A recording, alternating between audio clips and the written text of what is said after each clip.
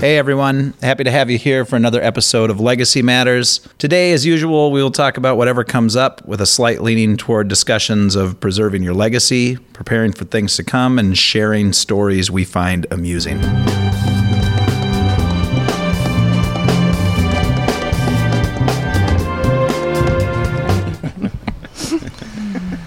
Never ready. Never ready? All right. Ever ready. We are on. We're doing this. I'm going to do it today because I've been kicking it to you two, I think, the last couple of times, right? Mm-hmm. So I'm going to go ahead and I would like very much to thank the people who listen to our show. I think it's amazing. As Jim pointed out last episode, our listenership basically doubles each month, which is something we could not have foreseen. But we're appreciative of it. Like, we'll take it. And we are. It means that something about our message is resonating with people, and my sincere hope is that we are having honest conversations with people and getting to know people, and through that, you're getting to know them as well. So, thank you very much for listening. In an effort to help us with what we're doing, if you would go ahead and share an episode that you like on your social media. Mm-hmm. You don't have to go way out there. You don't have to put yourself out there too far, but it honestly does help us if you subscribe to the show, if you leave some feedback somewhere, a rating, yeah. And leave a rating. These are the things that the metrics by which shows like ours are gauged. And can get seen by others. Yeah. It helps us get out there. Yep. So we very much appreciate it. Thank One you other for listening. thing we should say, because I don't think we've said it, info@legacymatterspodcast.com. Oh. If you want to contact myself, Jim, or Sam with feedback, whatever, we'd love to hear from you. So please feel free to do that. That brings up another point. What? If our guests would like to suggest to us that someone who might be a good guest on the show, Absolutely. or if our listeners, I should say, would like to suggest a guest that they'd maybe like to hear from, that is where you do that. Exactly. Info at legacymatterspodcast.com. Yep, that's the one. Feel free. That would Good be great. old email.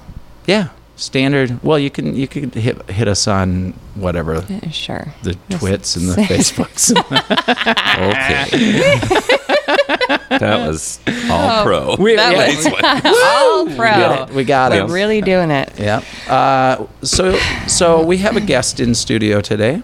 We do. Yeah. We have a special guest all the way from Austin, Texas. Ooh. You may be our most far-reaching or farthest. California.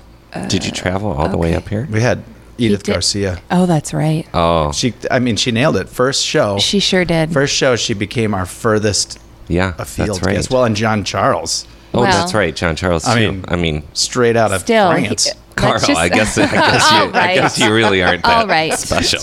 Well, took away your special. he left the Texas heat to come up here. So we have Dr. Carl Trovall, who is the Richard J. Dinda Professor of Lutheran Identity and Mission at Concordia University in Texas. And you're also Professor of Ethics and History, Political Philosophy.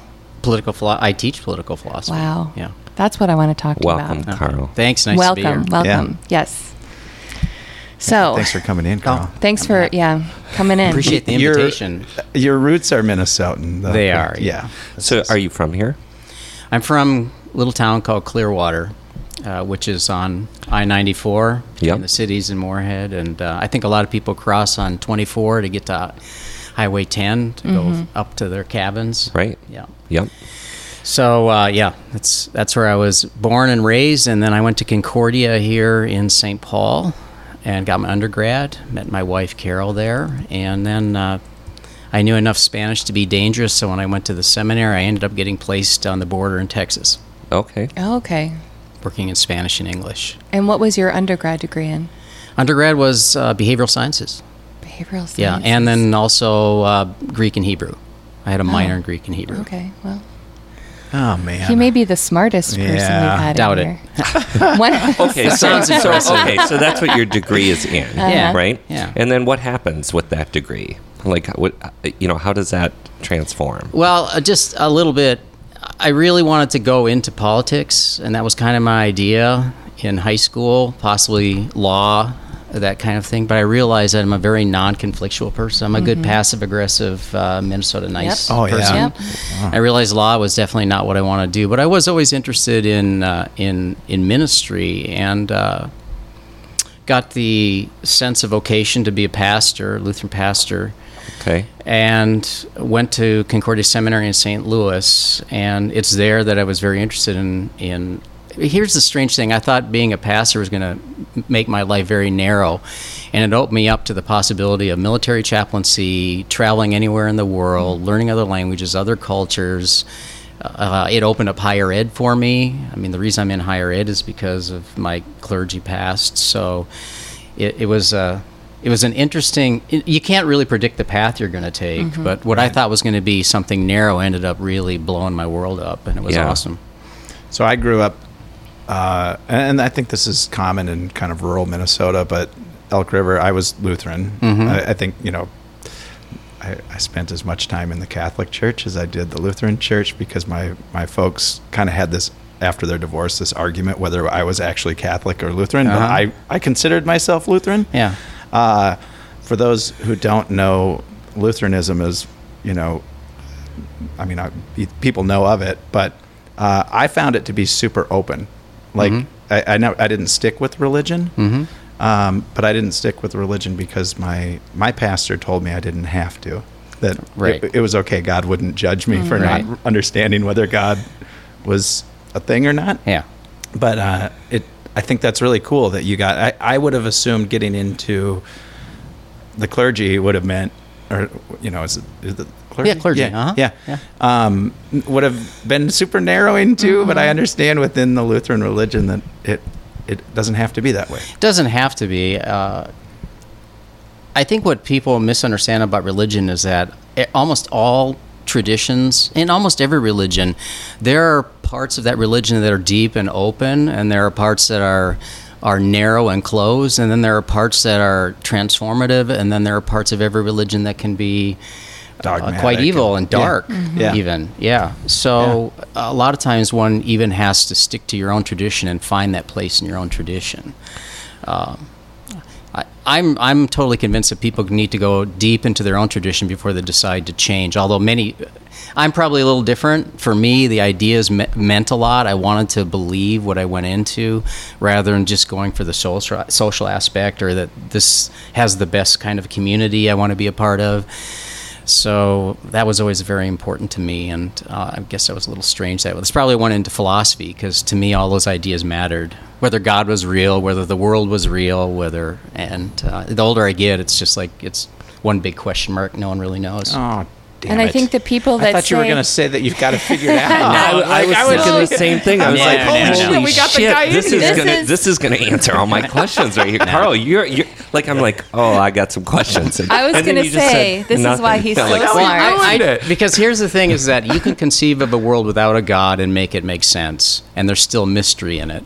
And you can have a world with God and it doesn't make sense, and there's still mystery in it. And I realized early on, and we don't have to go down this path, but in my own spiritual journey, I decided in middle school that I didn't think that there was a God, so I was going to be an atheist. So I committed myself to not believing in a God. And I realized all I did was I just had the same doubts, except they were in verse. It's like I would wake up and go, oh my God, there might be a God. No, there's no God. Well, there might be. And I realized I can't escape it. Because if I believe there's a God, I'll doubt that there isn't. And if I don't believe there's a God, I'll doubt that there is. And you can't escape doubt, and you can't escape faith. And you just need to kind of embrace what feels natural to you and logical and sensible and transformative. Find that it's transformative and move in that direction. God, you are absolutely speaking my language. I have always believed that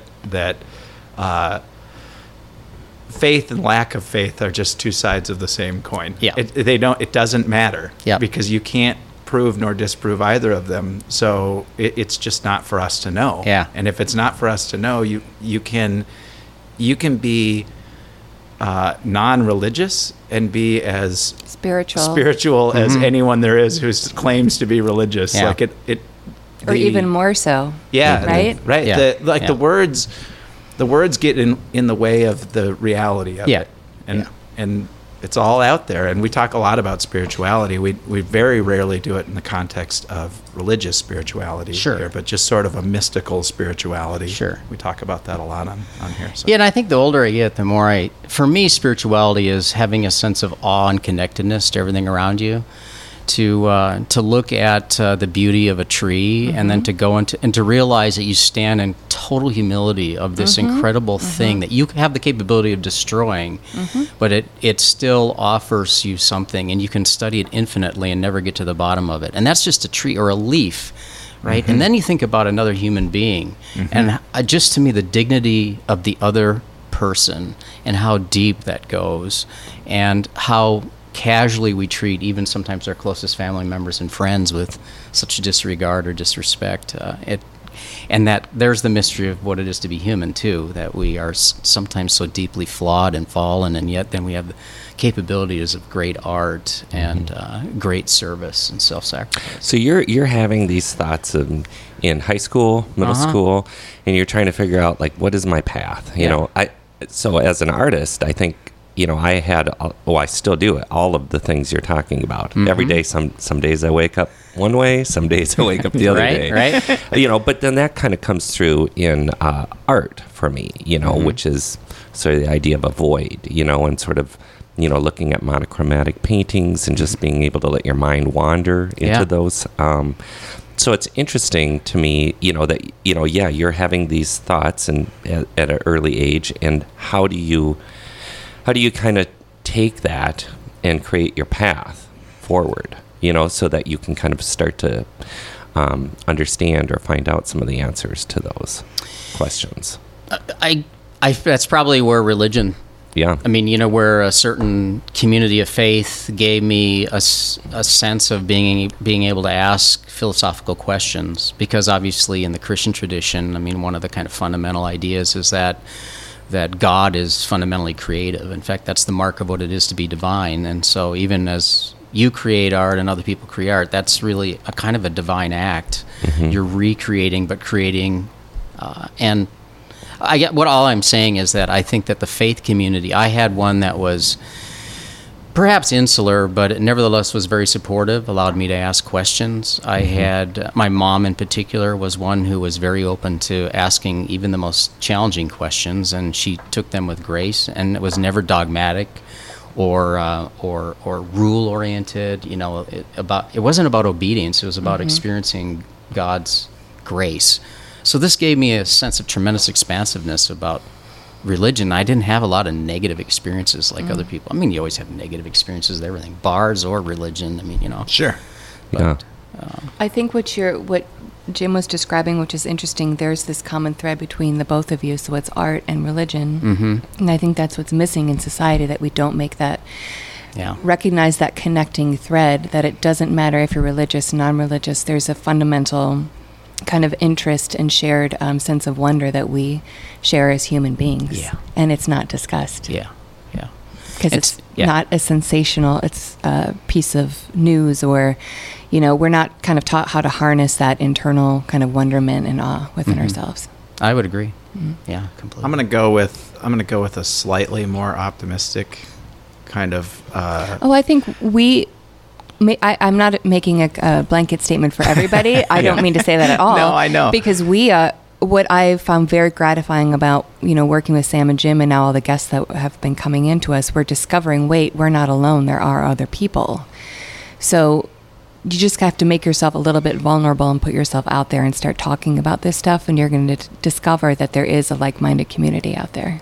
Yeah, and my sense of things lately, and I don't know what you would think about this, but I see like a country in turmoil, a ton of divisiveness.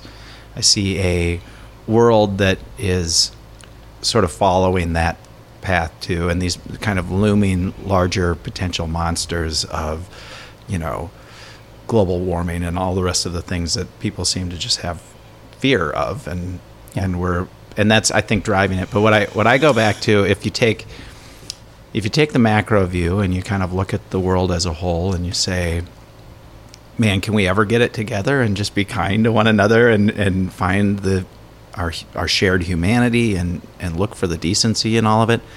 I think you can pull the lens back a little bit and look at, like, just at a family level, or even let's say a community level, a community that's maybe been in kind of stasis for a length of time, and everyone's kind of, the crops have been good and times are good. That tends to breed, I won't say divisiveness, but more insular thought or something. But the minute the tornado hits, everybody forgets all of that stuff and they band together and they help each other. Mm-hmm. And I feel like on the larger scale, it almost takes that with humans on a global level too. In order for us to push past all of this, I feel like we may thrust ourselves into tragedy to find the better sides of ourselves, which is sad to me. Yeah, it is sad. Yeah, but it's nevertheless, it has a deep sense of. Yeah. Do you understand that that thought? I mean, it sort of crushes me to look at humans and think, like, why are some of us gonna kill some of the other ones when we don't really have to? You know, well, it's we a little haven't deep, learned, but right? It's kind of the same as history major. It's the same cycle of behavior over and over. Seems like it. Yeah, I get a little misty thinking about it just because I don't want us to do it. Yeah, no, I don't. But humans, I don't think that human nature has changed. It really doesn't shift a whole lot, and so that's why I don't know why we'd be surprised that it changes. I always think that perhaps we have a kind of arrogant sense that we're different than other periods of history, and yet history will as harshly as we've judged our past, people will judge us. Sure. And so, but I mean, incremental shifts in different directions, I would say. Like, I do feel like, on balance, and I think the statistics bear this out, this is a safer time to live, and for sure. Steven Pinker's he has a book that specifically talks about how much we've improved over time, how fewer people die in war and disease and death and famine, and as deeply dark and troubling as some areas of the world it's a great book because it makes you realize, in the grand scheme, there seems to be some movement forward. I mean, we've got some pretty huge challenges ahead of us. Yeah, I mean, progress is progress. Like, even though it's slow and incremental and it kind of painful to watch it, and you wish you could jump a few steps and see when we do better, but I still feel like we're progressing. Slowly. And part of that is reflection and a person's ability, like what you just said, to think back and say, people did have it a lot worse than I do now, and stop complaining about the little things like the materialism and the physical things that they feel like they don't have, or the success or the money that they feel like they're owed, and realize, wait a second, I do have a lot of opportunity. I do have some sort of safety. Again, we're not perfect, but it's just that sense of reflection. Yeah. And to add to that, and you mentioned the tragedy, I think the other piece, tragedy forces us into being grateful for what we have or maybe had. It's always when I'm sick, when I'm so appreciative of my health. Right. And how come I don't every day get up and go, wow, it's so incredible to be healthy, that I'm breathing, or that I'm alive. And that's why I think gratitude is such a profound spiritual practice for every human being on the planet. Because when we focus on gratitude, it puts us in a mindset of being able to be receptive and to have a sense, again, of awe and appreciation. And I may think you mentioned art earlier. I think this is part of the purpose of art, is to draw people in, to help them have deep reflection about their life, about meaning, about gratitude, all of that. Yeah, it gives you a place to actually. It's interesting because I think of it as a place to focus, and then to be able to look inwards. Yeah, and that's sort of that. And there's moments when I wake up, or sometimes, and I am like, I can't believe I'm breathing. You know, I can't believe I'm alive today. Of course you do. Well, Yeah. of course I I do. told Yeah, her. I see him I laughing told her. because he's thinking of something very funny. Like, you could have seen Jim last night. I can't believe he's alive. Oh no, I wasn't thinking that, but now I am. That's funny. Yeah, you can't kill a little baby rhino. But no, No, a big rhino. Well, yeah, a big rhino. Right. You know, art. This is, and you were the dean of Arts and sciences, yeah, Arts which and- included the fine arts, the humanities, and then the sciences. and you're still working with youth. I mean, this Yeah, is a yeah, college. These yeah. are college age people, right? They are. Some non-traditional students, I assume. Yes, non-traditional students also. Yeah. Yeah. Earlier, Jim was talking. Because I don't of know what Jim's you're gonna presence, say. I know you don't. I'm nervous. But because of your presence, I have been able to be around art I would have never otherwise been around, and it's been I didn't realize how much I love that. So, through Jim's, connections, we've had Scott Strebel in here. We've had Glenn Graffelman, Chris Atkins. I'm going to forget people, but we've That's had some okay, great yeah. artists. Yep.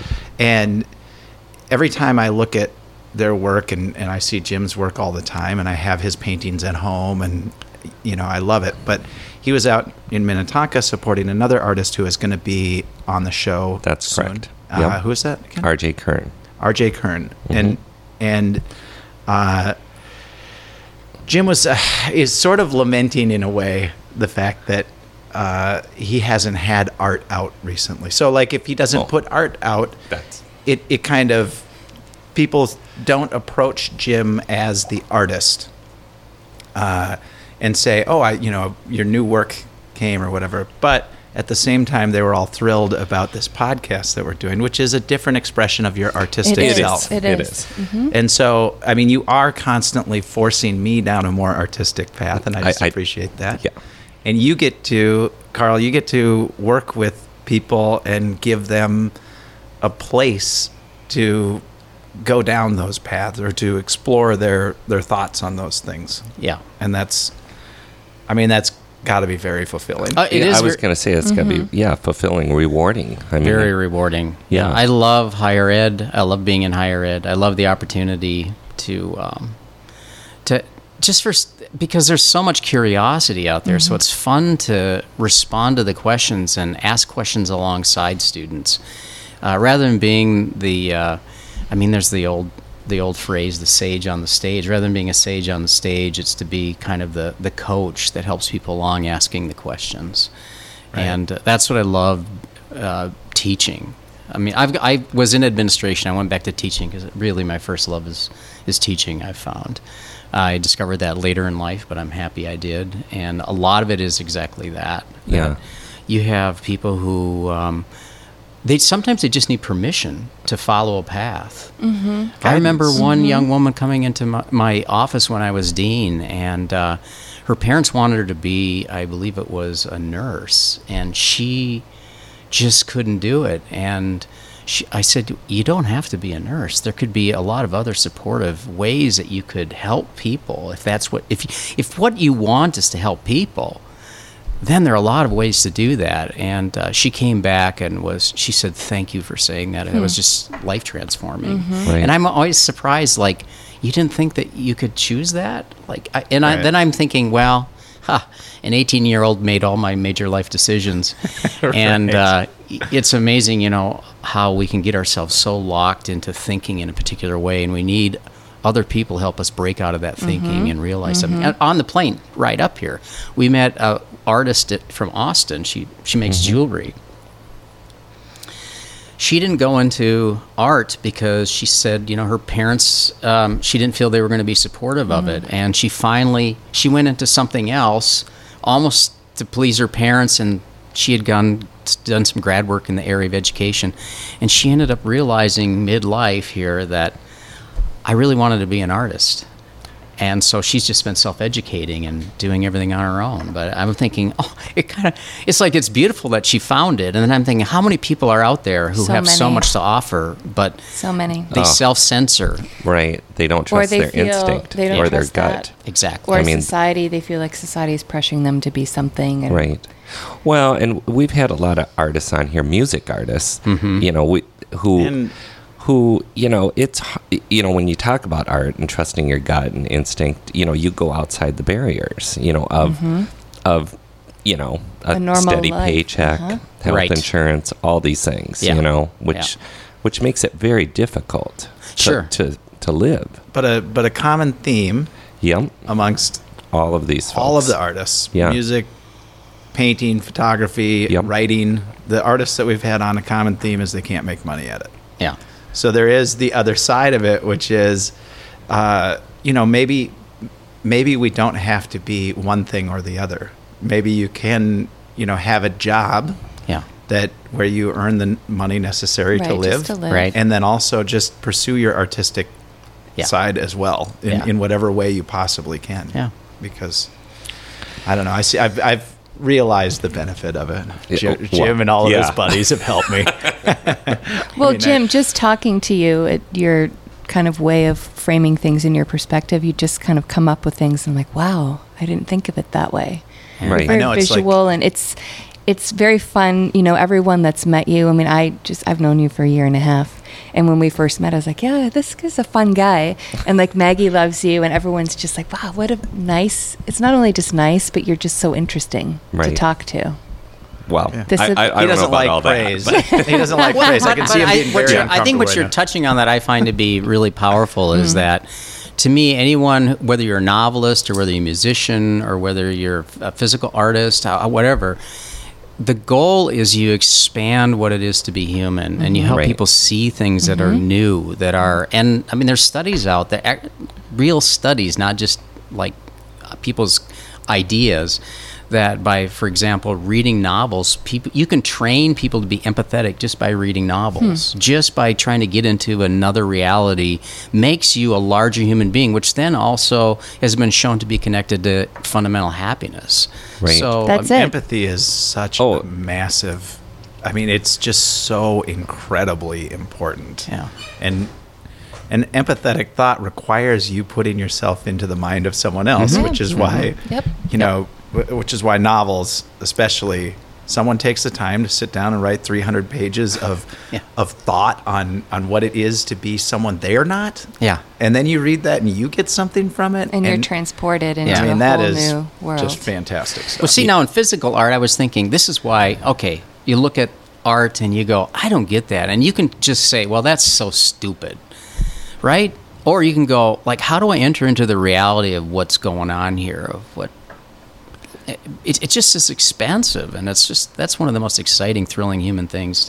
That's why we're here. Yeah, the problem with the whole like that's so stupid part of art is like, so at the upper levels, artists have made themselves so unapproachable. If you go to like the big galleries and you can't even walk in because you're just not cool enough to be there, and you know that. Like, so I mean, having more art more accessible in more ways, like even our friend Chris Atkins doing this barn quilt thing, like just finding the artistry series in rural craft. Well, he's looking at folk art. I mean, he's driving around the country and looking at things that are not necessarily the people didn't go to art school to make them. It's just art, and it's a way of communicating. That's what art is. I mean, it's a language all on its own, and sometimes it's not about what it is, it's about what you feel.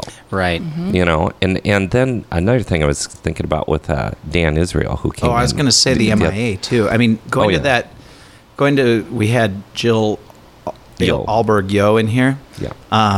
And she curated a show at the MIA, which is a really fantastic institution in Minnesota. For those who don't know. I was there for the Luther exhibit. Were you? Yeah, Carl, you should try to swing through the show. It closes soon. It's a Native American show. Thank you for the recommendation. Yeah. Yeah, and so this is Native American women's art, and some of the artists are trained artists or non-trained, but who specifically set out to make art. But a lot of it was just the artistry of the traditions, the tradition, and the clothing, and the things that are just so incredibly beautiful, but not necessarily recognized as like fine art.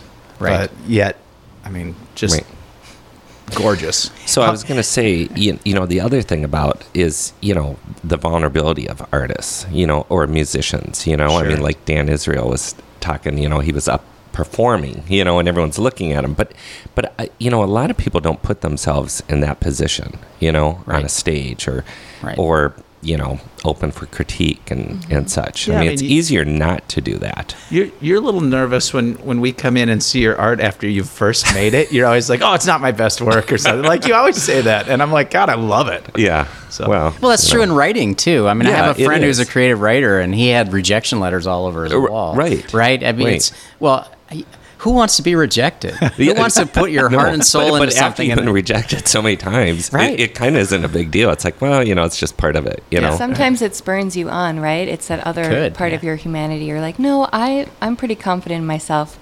I'm going to prove you wrong. Yeah. Stevie Wonder, you can never be a musician. Right.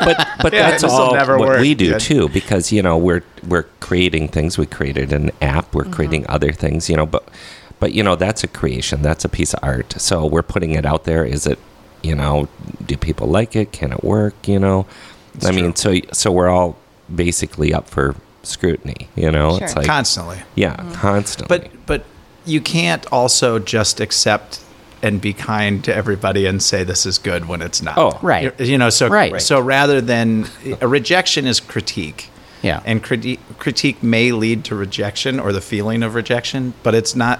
Sometimes critique just needs to be looked at for what it is. Yeah. You are on the path. Yeah. You're making your way. You got a little further to go. Yeah. Keep working at it rather than don't go down that path anymore. So, Carl, how's that work for you? Like, with how are you at critiquing your? I mean, do you have students then that are like, I mean, you're looking at them and they're like falling apart, and you're like, oh boy. Oh yeah, there are, and that's why I've actually changed how I grade. Now that I've gone back to the classroom, I've started using a evaluation system called.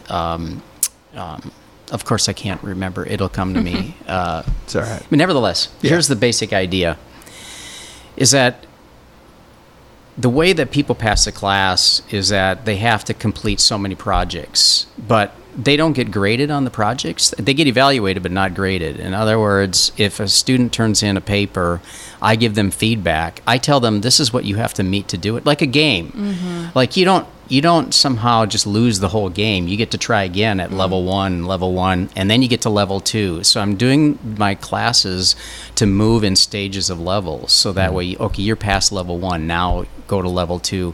Give people feedback. And I said, you can fail as many times as you want. Rewrite as many times as you want. It isn't like, you turn it in and you only get one evaluation on it. Yeah. Right. It's like, here are the standards. You get to redo it over and over, because that's how real life is. No, that sounds really nice, actually. And it provides all this safety net. And a lot of other professors are going, yeah, but I don't want to have to reread and reread and reread. That's what I was thinking. Well, but here's the funny thing. At least this is my theory. I found that very few students have had to turn stuff in, because now that they have the security that they can redo it, and they are motivated not to redo it, because who wants to redo? They actually write better stuff at the very beginning.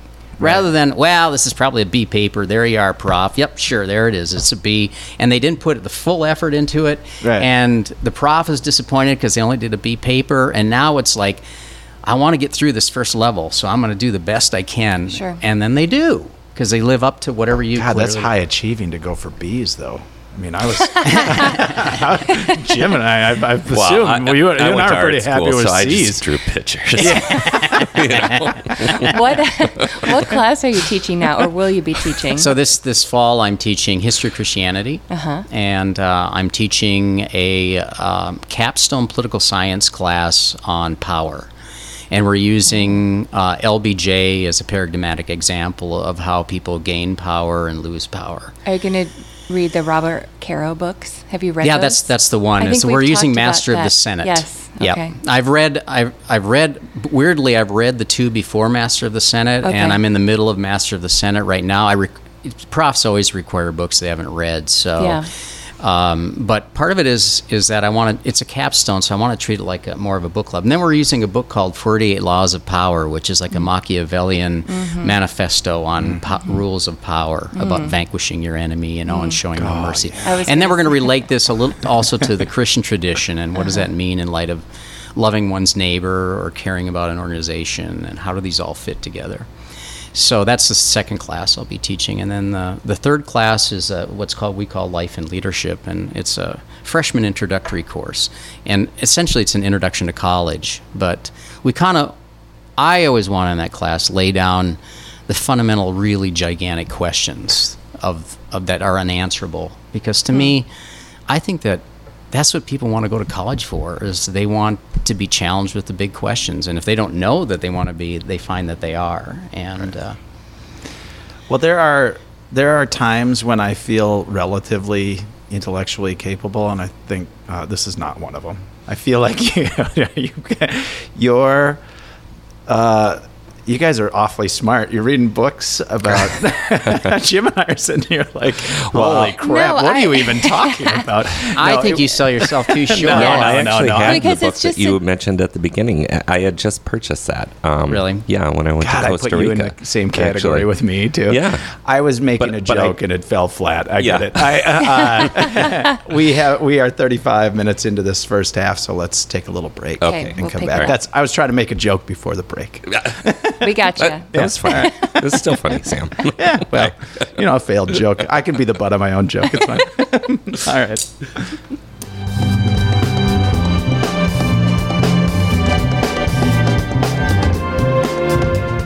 Packing for a trip?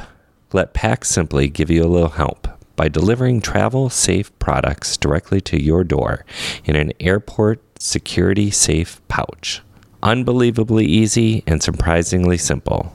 Make your life easier. Visit packsimply.com. All right. Need some help with a construction project? Looking for thoughtful design and honest answers about what is possible and what isn't? Kinetic Design Build is a full-service boutique remodeling service, residential and commercial clients in the Twin Cities.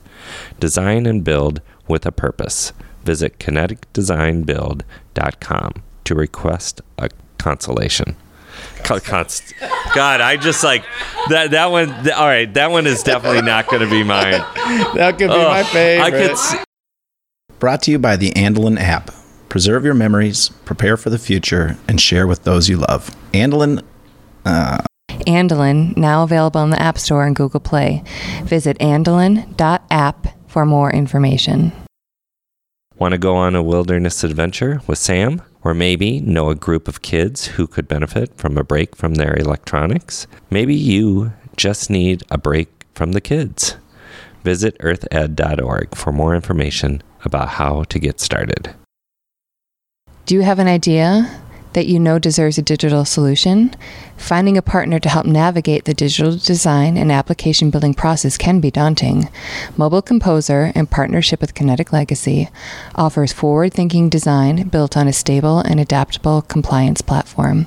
Visit mcomposer.com or kineticlegacy.us to get started building the solutions of tomorrow. Enterprise or consumer together, Mobile Composer and Kinetic Legacy offer solutions that work in a language you can understand. Interested in art? James Holmberg is both an artist and an art consultant. Let James guide you to an original work that will come alive in your home. Visit jamesholmberg.com to find out more.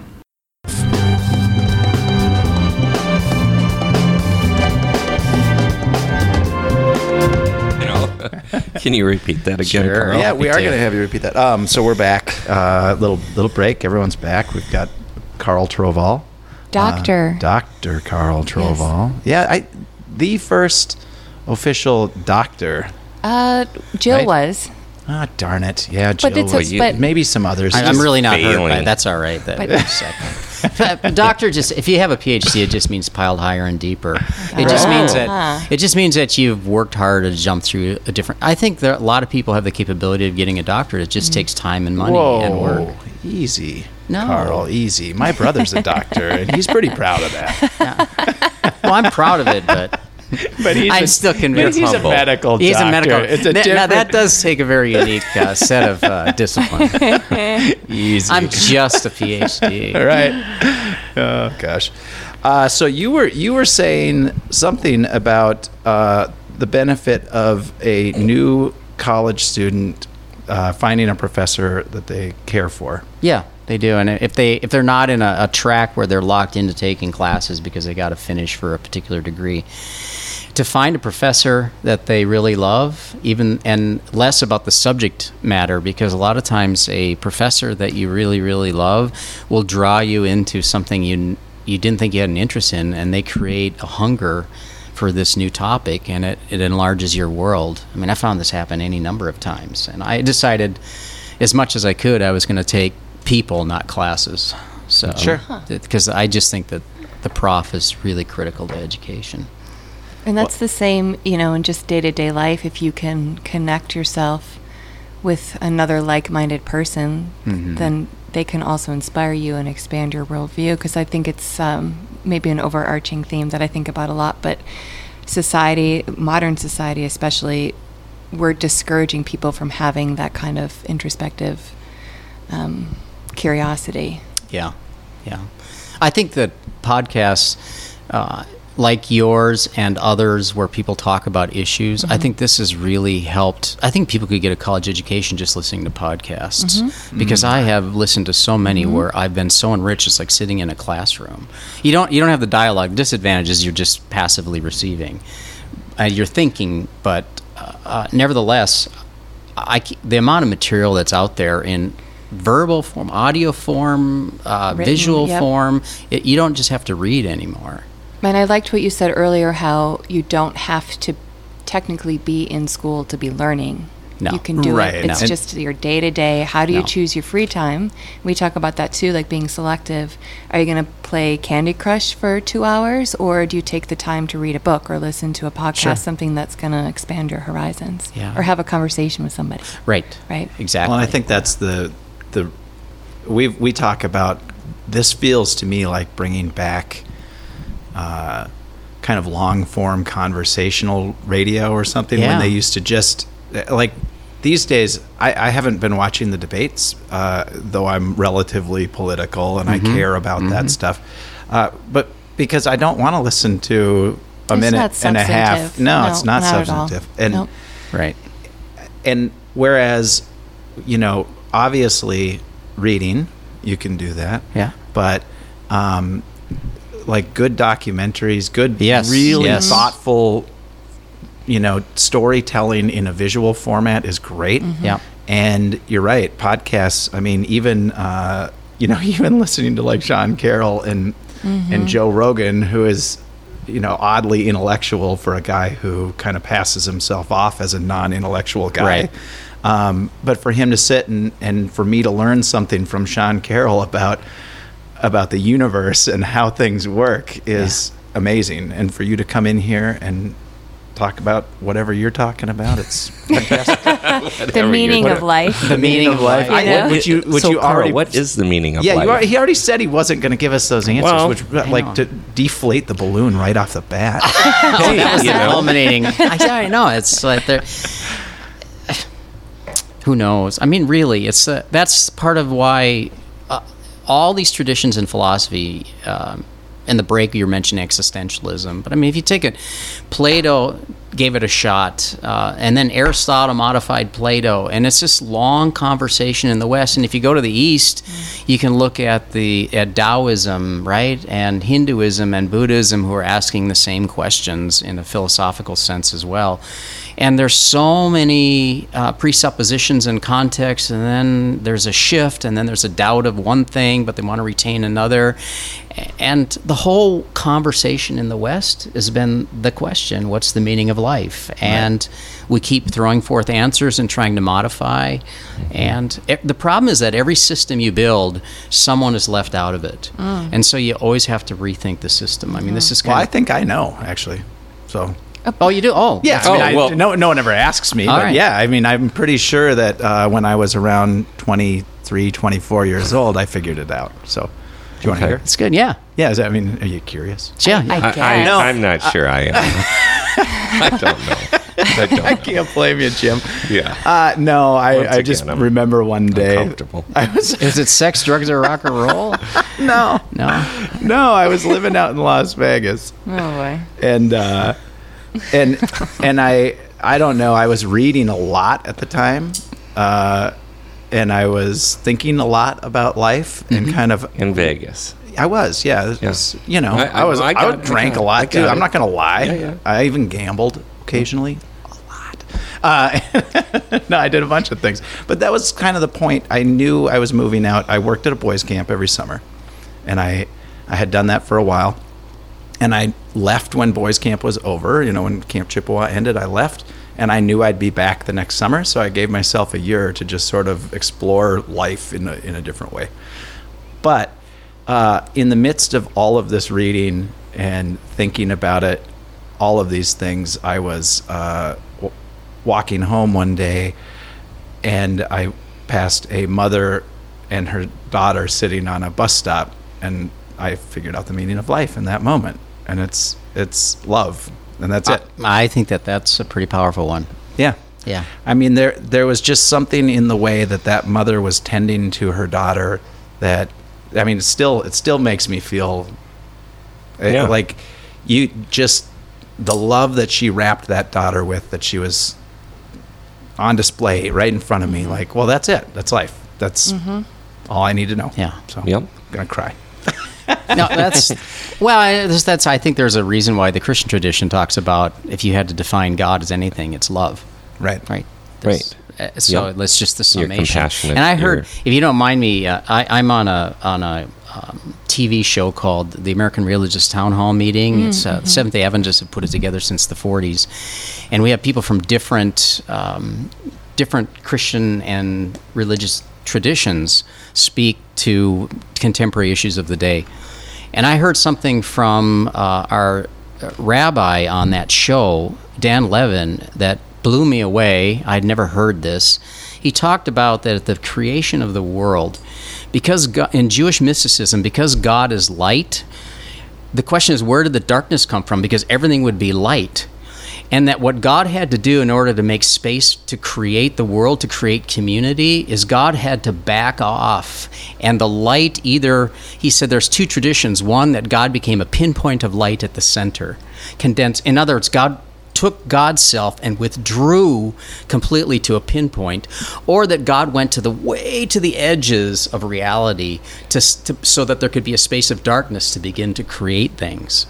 And that this idea of self-sacrifice and sacrificing for the other to give them space to be their full selves, that this kind of fundamental Jewish mystical concept has this a self-emptying God in it, which is, I mean, honestly, there's a lot of tradition. Buddhism has it, Christianity has it in the incarnation with Christ. All of this idea of self-sacrifice, self-sacrificial love in particular. Yeah. Unconditional love. Unconditional love. Yeah, that's really interesting. Because of, like, so my subject matter is just light, Okay. basically. You know, that's, and, but I pull a lot of things from Renaissance paintings or Rococo, where the idea of light in those paintings are the connection between heaven and earth. Okay. You know, that's the ladder. Yeah. And it's depicted as light. You know, God's light is shining down and illuminating, you know, but that's also the ladder. That's the sort of the meaning in those old paintings, which I love, you know, the old Rembrandt ones. Yeah, even, yeah. You know, and Jim, So you that's an sound interesting. so That's a really intellectual. interesting. There's another. I'm trying to think of Yeah. the painter who uses a lot of light also, and it's usually a lot of darkness and then bright light. B starts with a B. I don't know. I failed art history, so. Yeah. You're pretty good. You're pretty good, Jim, for an art history failure.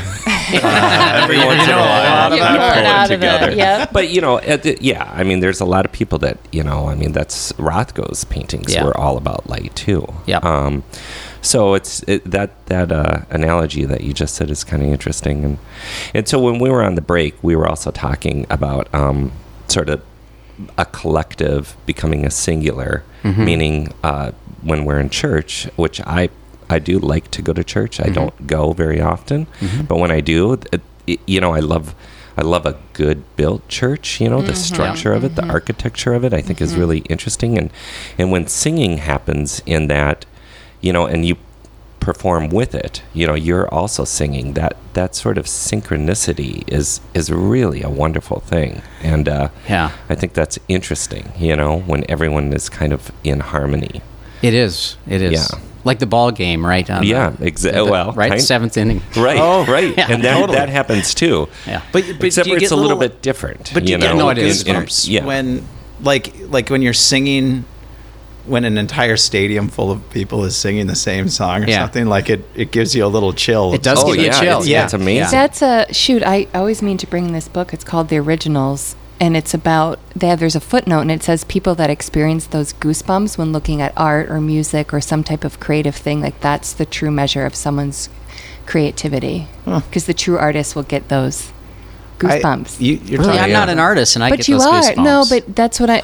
Not there's an traditional artistry artists, but in your teaching artistry kids, too. exactly. So that's There really that's is. what it is. Yeah. Yeah. I know when I was working at camp, one of the things I missed the most, and one of the things I loved the most there were two things. We had one night where we would do rock band. I forget what we called it, but it's all karaoke or whatever. Right, so right. you go up and it was real controversial for us to bring that in because the camp had traditionally not used electronics. So we brought in an amplifier and microphones and a karaoke machine so we could play music that everyone would sing along with. But so the old guard kind of didn't like it.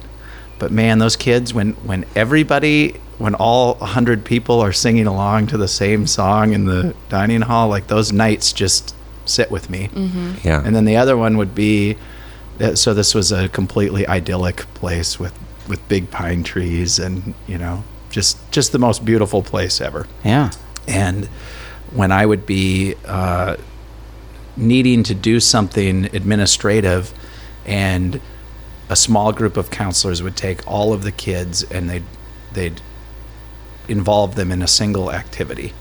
They would be they almost always started on the deck of the dining hall, and there was something about the way the dining hall, the deck was in front of the dining hall, so it would make the sound echo off of it cool. into the forest, Yeah. back to where I would be working, and to just hear like these roars of laughter as some counselor's doing something really funny and explaining everything to the kids, and they're all laughing, and then the roar would come, and then it would dissipate, and then you'd be quiet for a little bit, and then the roar of laughter again. Like It's joy and harmony, right? Things Yeah. being in harmony. yeah.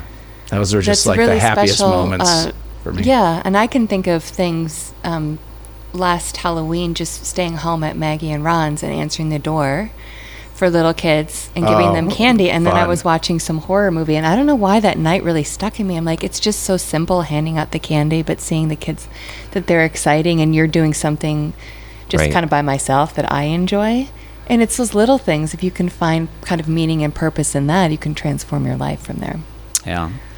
And that's every day. It is It's every every day. moment. It is every day. Yeah, it's every conversation. It's Well, I lived in Germany for just a while, and like every other week is a festival of some sort. Everybody in town gets together in one central location, and they hang out and they sing and they dance and they eat sausages, and drink beer. Well, why do you think we all love going to the bar and Yeah. just having a drink or two and Yeah. chatting and meeting new people.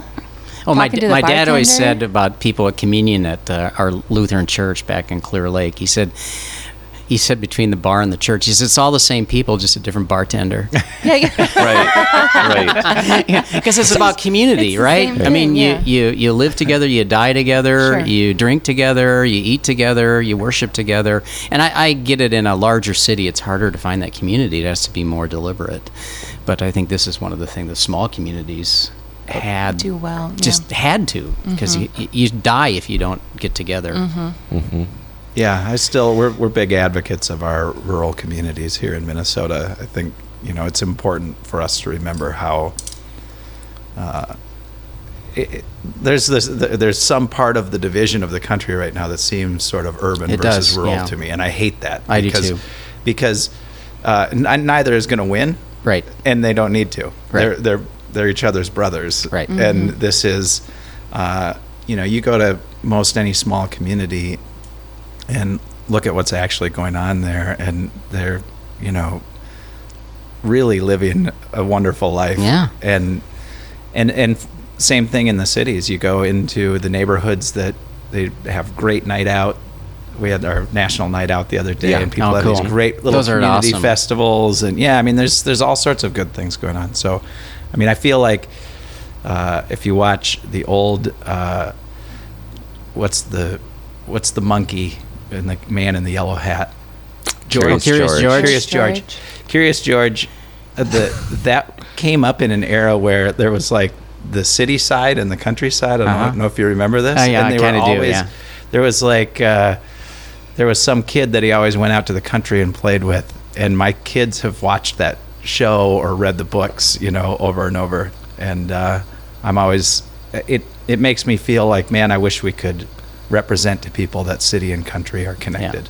Well, it's funny because, and this is an idea that comes from G.K. Chesterton, but he said that ironically, smaller communities tend to be larger and enlarging than large communities. And here is his point, that when we get into cities or big churches or big gatherings, what we do is we find people who are like us, because we don't know who to connect with, so we connect with people who are most like us, or have similar viewpoints. I mean, it could be political viewpoints. When you live in a small town and you have to talk to Jim or Jose, right, who are right next to you, and they have a different political viewpoint, you live in the same small town, you're neighbors, you can't escape one another. You're forced to stretch yourself to think and be more empathetic, because you can't just separate into your like-minded groups. Right. When I went to church, you always met babies and you met the elderly. Well, a lot of churches you go to, they're just a lot at the same age, right? And so the weird thing is that smaller communities force you to be so much more expansive, because you have to live together. Interesting. Well, and we disparage on occasion the online world, Yeah. right? And that bubble puts us into an even smaller area. bubble. Yeah. Bubble. Like that's so easy online to just. Well, and plus the algorithms that Yeah, I was the going to say big companies are putting out. They drive you into 'em. Yeah, Yeah, they're they sure like, oh, do. look at this, let's get them all together. Yep. Yeah. It's too bad, but. So what do you do for fun? What's What do I do? My wife and I, since our kids left, and we always like being outside, and a lot of times we go hiking, but just hiking for hiking's sake. I mean, that's people who love it. That's great, but we found a kind of purpose in by starting to bird. We've always been interested in nature and the natural world and kind of classifying and organizing it, but every moment we get, we love to get out into nature and go find what birds we can find and see if we can find any new ones. We just got back from a trip from Brazil. We went to the Amazon. Ooh. Oh, There's that's some birds there. serious stuff. Just a couple weeks ago, we got back. We saw 480 species of birds Wow. on that one trip in 2 weeks. That's crazy. And I mean, you talk about standing in awe of the diversity. Oh, Right. I could not believe it. It's just astounding. Did you see anything like really scary? Well, yes, Like but you're so birds that far would eat away. you? No, we also saw jaguars, and we saw tapir, and we saw What's a tapir? Tapir is it's related to the horse, but it's got a long snout It's not really very threatening. I think I can. But they look like kind of a bear, but they kind of have like a horse-like face. But then they almost look like an anteater in their I don't nose. like It's those really things. Yeah. So they're the coolest animals. I can envision this. I think Yeah. I've seen it. Yeah. And we saw some giant otters, right? And we saw a 25-foot anaconda. Oh. So yeah, there's some That would and be a lot scary. of caiman, a lot of which are little alligators. Yeah. Wow. Little, various Like a sizes. few feet. But we saw. It was That must a have trip been of a just lifetime. like I was going to say. Yeah. Have you read, Teddy Roosevelt did all of his expeditions down there. And So it's I read fascinating. one of the books, one of the famous ones. I forget the name of the author. Camille. No. Is it a biography of him? It's a woman who did an account of his trip down the Rio Roosevelt. It ended up being named him. It was called The River of Doubt. I have that. Yes. That is like one of the best books I've read. I could not put it down, No. and I'm sitting there going, it's just as she describes. It's nuts. So God, you guys make me want to read. Well, this one is really, and I have to admit that I didn't finish it. It's on my phone somewhere. But what they had to go through, and this was only 100-something years ago. But I'm like, man, you're putting yourself in harm's way. I mean, it was no not one had ever been primitive, down that but- river, right? ever. Right. Yeah. And they're just willingly. And he was doing president it. of the United States. This is the other thing. Is like he's not sitting up in this soft bunker, right, in up in the United States. He's this adventurer who loves to go out. Brenner killed him and his son. Right. So, and they think that maybe he probably did in the end. At least he got Knocked his health back enough to Yeah, that's some Kinda serious, undo 'em, yeah. serious stuff. River of Doubt. River Yes. of Doubt. Yeah. Yep. Good It one. sounds like a must read. It is a must I read. I would I want to recommend. go back because I really like the way people frame. I like listening to the way people frame certain parts of conversations. And at the very front edge of what you said there, you talked briefly about your children. Do you remember what you said? After the children left, that There's a touch of like those little bastards left me in it. Like you miss them. Oh, I definitely miss them. Yeah, and there was just this. I mean, I can't stand it when they're. Okay, this is public, I know, but but you learn that because they're adults and have their own way of living, that you really can't live for a long, long time in their proximity anymore. Just like they can't live in your proximity. Yeah. Sure. But yet the deep affection and love goes so deep that you want to be with them all the time. Yeah, I So there's caught a that paradox. on the way you said it. I caught this sort of like I'm a little bit jaded that they're not with me anymore. Yeah. They left, versus when my children moved or did Right. something else. Like there's just something in the way you said it. Yeah, funny. Yeah. So you must enjoy a close relationship with your children. Do, yeah, and we're so proud of him. Our son is out in Long Beach. He works for Gulfstream Aircraft as an engineer, a mechanical engineer, and our daughter's an NPR reporter in Houston. She does immigration I have listened report. to her. Yes. Yeah, Yeah. she's gotten a lot of good stories. Yeah, lots of recently. good stories. So, and she lived in Santiago, Chile for 4 years, and it was hard for her to have her so far away, but it was so formative for her, and Right. I mean, really, she understands the culture, language so much because she did that, and we're very proud of her. Yeah. Yeah, you can tell. And I can tell you miss them. That's funny. Well, it's really interesting because I'll tell you, I think it's a funny story, and thank you all for hearing me out. Yeah. We were sitting around having a beer with our son, my wife and I, and our son outside down in Texas, and he was about ready to go off to Europe to study for a semester. And Elizabeth was in Chile, and my wife said something about, you all have to go so far away. Why do you do that? I mean, it's kind of hard on a parent. And she wasn't complaining that they were gone or leaving. No, that's a classic thing. But for a mom to it's say. and I get it because they're so far away, and it's like, oh man. And then Carl James, he says, he sets his beer down. He says, I'm only going to say this one time. He said, you raised us. You taught us to learn other languages, to respect other cultures. You dragged us halfway across the world on your trips and told us to appreciate everything that we encounter. And it's like, he said, you could have raised us differently, Right. but you made this choice. And he said, this is the result.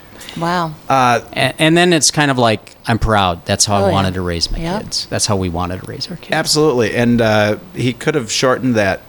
There's a commercial from the 1980s where where the dad walks in on the kid and he's doing drugs, and he says, "Where'd you learn this?" And the kid turns up and says, "I learned it from you, Dad." Oh God, that was awful. I remember that. But that's basically the intellectual version of that statement. Like, I wouldn't leave and go somewhere else if it weren't for you having taught me this, Father. Right. Thanks. Yeah, right. Sorry, I just. You never know what you're going to get. Well, and I mean, honestly, you don't have control over your kids. I mean, they can make choices. apart Not if from you raise them right. Yeah, I don't. Well, I mean, we all. you don't want that control. Right. Yeah, I guess what I'm saying is that I think some parents have guilt. They really did a good job raising their kids, and their kids have just made some not great decisions for themselves. And Sure. Parents need to forgive themselves, because all of us kind of walk into parenting blind. You have all this help. I worry There's about no that right or wrong with sometimes. my own children. Yeah, depending on. I mean, I think there is. They're better and worse. But yeah. Yeah. Sometimes it's just. No, I know that. I have 3 of my own children, and I know that there is some part of it that's just a complete crapshoot. I am absolutely doing my level best to be what I can be for them, and I feel like, having worked with kids for a long time, I feel like I came preloaded with some pretty good skills, and I think my kids are doing great, and I still know that they're going to go through some struggles. Yep. Perhaps. It's part you of know. it. Yep. Yeah. Yep. It is part of it. Yep. And I look at all kids. I always think this. I look at all kids and I just wish, don't make the struggle too hard, though. Like, just stay within certain bounds, you know? Don't hurt yourself. Well, I mean, some of that is right, because I mean, the choice to use heroin the first time and the choice to stay out later than you should, or to get drunk one night. But then it depends on the drive home, because that could totally transform things too. So it's all of it. Yeah. all of it. It's there, but for the grace of God, go any of us. So. That's right. That's right. Well, we're nearing completion here, but I do have some. So you have a personal connection to our families, and I want to say that there's a couple of things I need to kind of get out there. First of all, I was up at your family cabin, and I believe I may have caught your rod. Really? I think Darren, my brother, mentioned that. Yeah. Oh, that was yeah. You talk about parent-son relations. That was pretty tough. I don't understand. Well, so I was. My out dad was fishing. really pissed off when I lost that rod out. Yeah. So our audience it's- doesn't know. But it's in the lake. I was up fishing with Darren, your brother, and I caught onto something, and there was some line, and I pulled it up, and it was it wasn't your rod. It was a rod that had been in the lake for maybe 5 or 10 years, whereas yours has now been down there for how long? And what exactly transpired the day you lost this rod?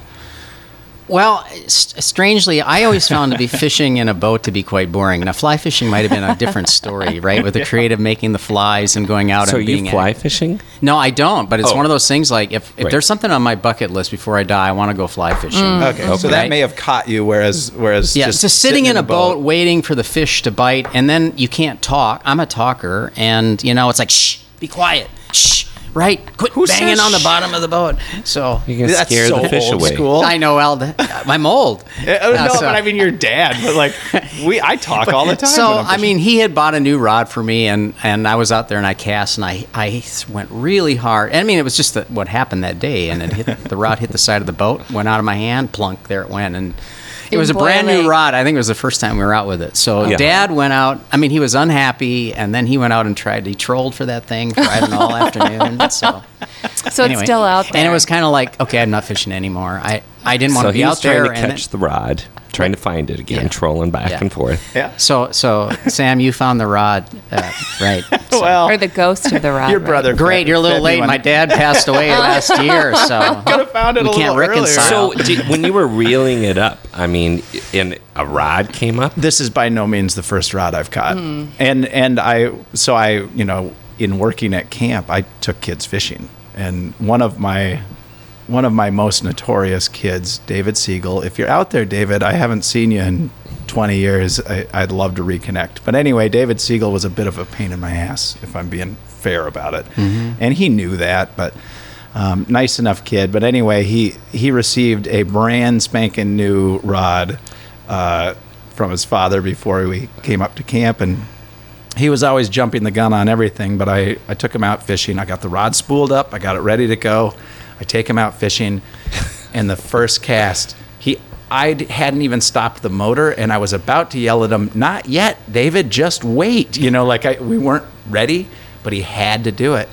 And he went back to cast, and he threw it, and the rod just kept going. The first cast, he threw that rod right in the lake, and I tried to catch it, but I did not. I was not able to get it back for him. Did he feel? What did he do then? He sat quietly in the boat and lamented the loss of his rod. Right. Yeah. I think it was that same trip.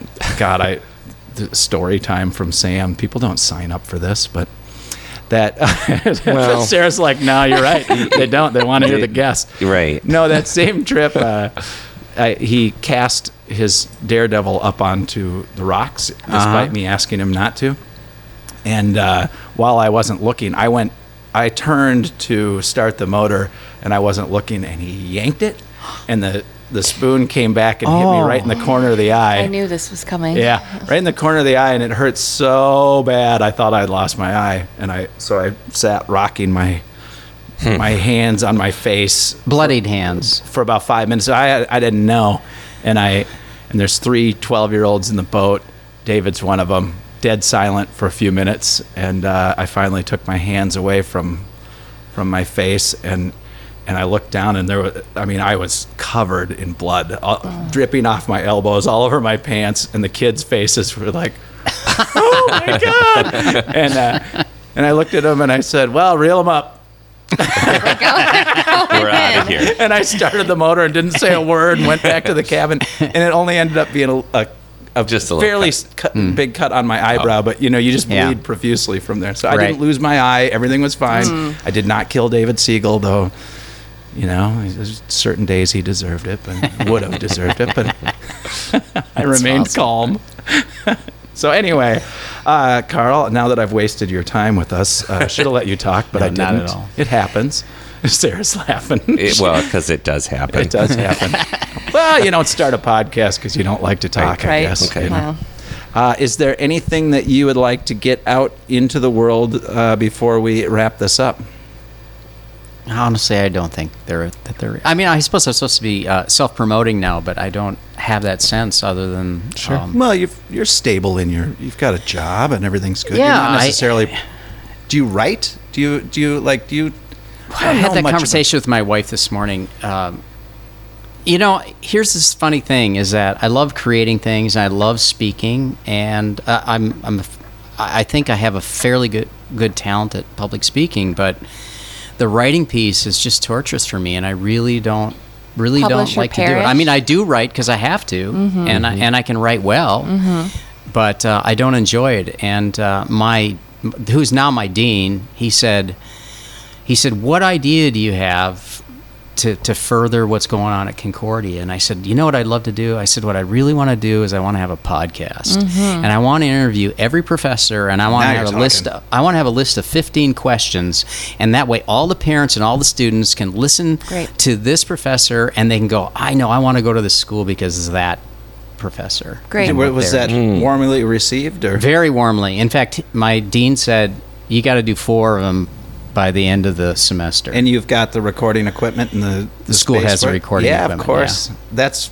a really fantastic. nice way to do that. Yep. Actually, Yeah. that's a good way to. So I'm looking forward to putting that together. Yeah, that'll be nice. Oh, you'll do great at that. You're made natural, for this. yeah. This I mean, is- I do have a writing project I'm in the middle of, and that is, I'm trying to write a book for freshmen that would introduce them to the great ideas in the Western tradition, but more moral ideas like gratitude, some of the things we've talked about today, wisdom, spirituality, ongoing learning and education through life, those kinds of things. But to do it, I want to have an art piece in there, I want to have an illustration, and I want to have some really good discussion questions so that the profs who teach the freshmen can have really rich discussions. That's my Do you need a other goal. That's my proofreader project. for that?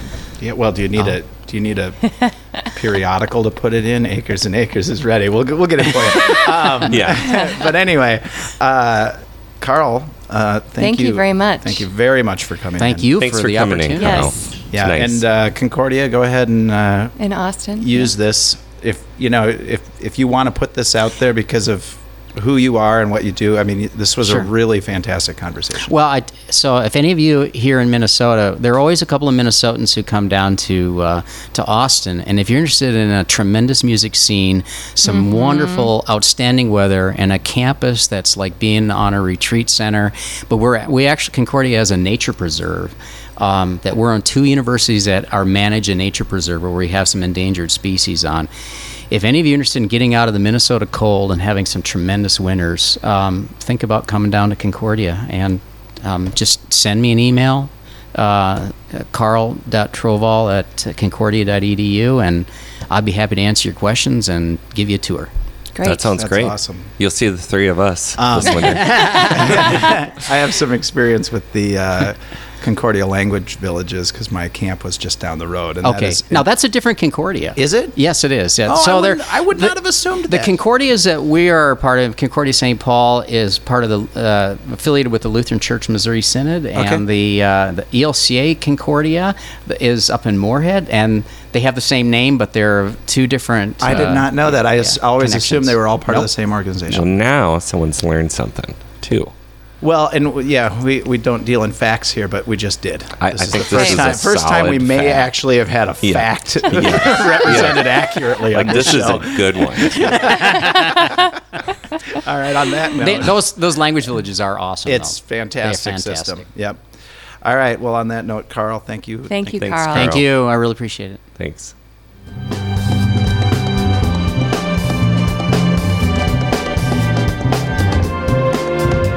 All right, everyone. Thanks for listening. We love comments and feedback, so go ahead and let us have it.